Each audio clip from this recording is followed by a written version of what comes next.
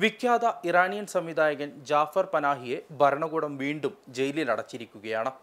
ഭരണകൂടത്തെ വിമർശിച്ചതിന് 11 വർഷം മുമ്പുള്ള കേസിലാണ് പനാഹിയെ ഇപ്പോൾ തുറങ്കിലടച്ചിരിക്കുന്നത്.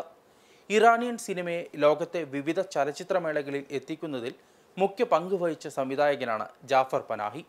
സിനിമ എടുക്കുന്നതിൽ നിന്ന് ഭരണകൂടം വിലക്കിയിട്ടും വീട്ടുതടങ്കലിലാക്കിയിട്ടും മൊബൈലിൽ ചിത്രീകരിച്ച ഡോക്യുമെന്ററിക്ക് നിരവധി അന്താരാഷ്ട്ര പുരസ്കാരങ്ങൾ നേടിയെടുത്ത സംവിധായകനാണ് ജാഫർ പനാഹി. അദ്ദേഹത്തെക്കുറിച്ചും അദ്ദേഹത്തിൻ്റെ സിനിമകളെക്കുറിച്ചുമാണ് ഇന്ന് സിനിമയുടെ വർത്തമാനം ചർച്ച ചെയ്യുന്നത്. ഒരിക്കൽ കൂടി സ്വാഗതം.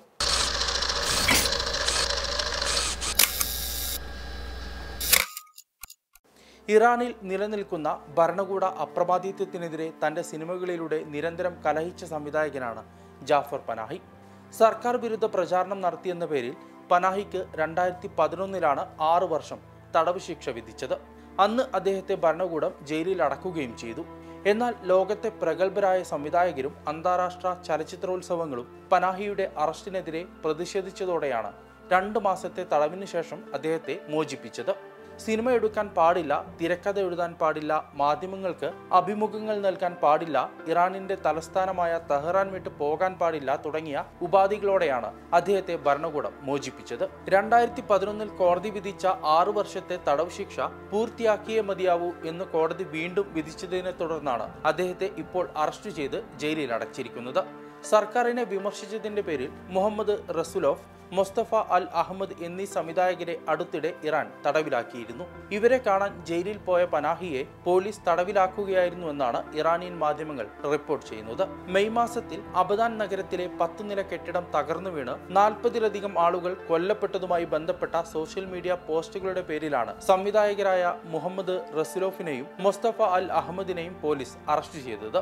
ഇരുവരും അശാന്തി ഉണ്ടാക്കുകയും സമൂഹത്തിന്റെ സുരക്ഷയെ തടസ്സപ്പെടുത്തുകയും ചെയ്തു എന്നാണ് സർക്കാർ ഉയർത്തുന്ന ആരോപണങ്ങൾ.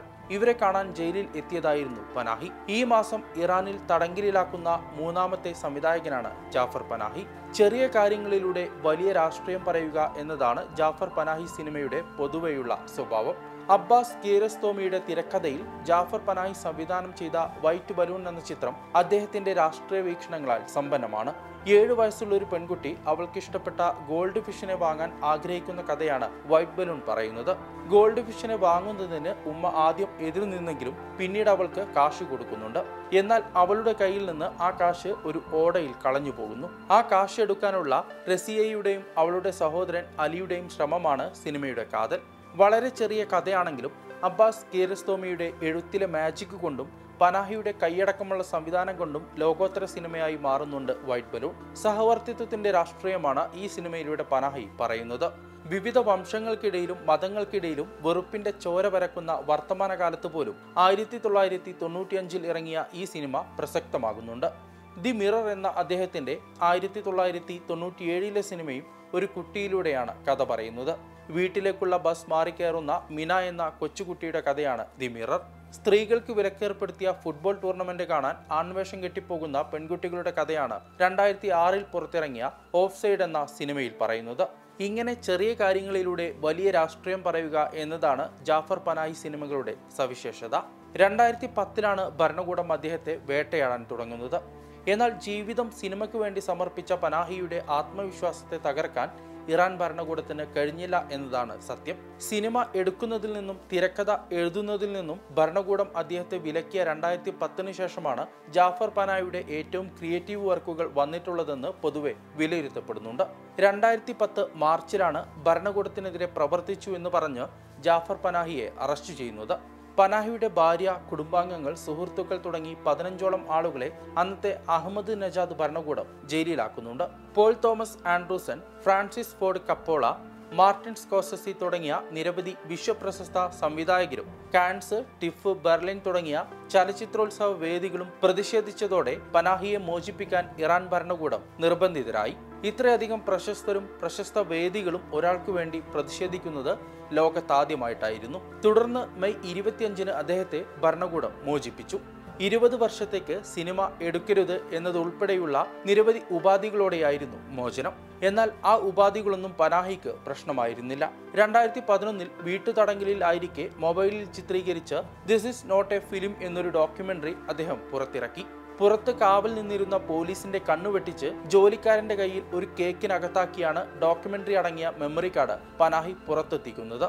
പുറത്ത് കാത്തുനിന്ന് കേക്കിൽ നിന്ന് മെമ്മറി കാർഡ് എടുത്ത് അദ്ദേഹത്തിന്റെ സുഹൃത്ത് ആ ഡോക്യുമെന്ററി ലോകപ്രശസ്ത ചലച്ചിത്രോത്സവ വേദിയായ കാൻസ് ഫിലിം ഫെസ്റ്റിവലിലേക്ക് അയച്ചു. കാൻസിൽ പ്രദർശിപ്പിക്കപ്പെട്ട documentary Toronto, Sao Paulo, New York, Dubai തുടങ്ങിയ നിരവധി ഫിലിം ഫെസ്റ്റിവലുകളിൽ മത്സരിക്കുകയും നിരവധി പുരസ്കാരങ്ങൾ വാങ്ങിക്കൂട്ടുകയും ചെയ്തു. ആ വർഷത്തെ ഓസ്കറിൽ ബെസ്റ്റ് ഡോക്യുമെന്ററി ഫീച്ചർ അവാർഡിലേക്ക് ഷോർട്ട് ലിസ്റ്റ് ചെയ്യപ്പെട്ട 15 ഡോക്യുമെന്ററികളുടെ കൂട്ടത്തിൽ this is not a film എന്ന ഡോക്യുമെന്ററിയും ഉണ്ടായിരുന്നു. 2015 പനാഹി സംവിധാനം ചെയ്ത ടാക്സി ടെഹ്റാൻ എന്ന സിനിമയും ലോക പ്രശസ്തമാണ്. സിനിമ എടുക്കുന്നതിനും ടെഹ്റാൻ വിട്ട് പുറത്തു പോകുന്നതിനും വിലക്കുള്ളതുകൊണ്ട് ഒരു ടാക്സിയിൽ ക്യാമറ ഒളിപ്പിച്ചു വെച്ച് ചിത്രീകരിച്ച സിനിമയാണ് ടാക്സി ടെഹ്റാൻ.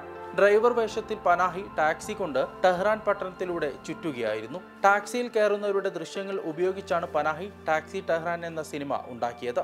അതായത് ഈ സിനിമയിൽ പനാഹി അല്ലാത്ത ആരും അഭിനയിച്ചിട്ടില്ല. എല്ലാവരും ഒറിജിനൽ യാത്രക്കാരായിരുന്നു. മികച്ച സിനിമയാണ് ടാക്സി ടെഹ്റാൻ. ഈ ചിത്രം 65ാമത് ബെർലിൻ ഫിലിം ഫെസ്റ്റിവലിൽ മത്സരിക്കുകയും ഗോൾഡൻ ബിയർ അവാർഡ് കരസ്ഥമാക്കുകയും ചെയ്തു.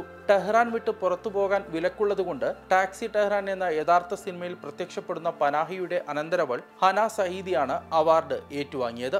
ഇങ്ങനെ വേട്ടയാടലുകൾക്കിടയിലും തന്റെ പ്രതിഭ തെളിയിച്ച വ്യക്തിയാണ് 62കാരനായ ജാഫർ പനാഹി. അദ്ദേഹത്തെയാണ് ഇപ്പോൾ ഭരണകൂടം വീണ്ടും ജയിലിൽ അടച്ചിരിക്കുന്നത്. മറ്റൊരു സിനിമാ വിശേഷവുമായി വീണ്ടും കാണാം.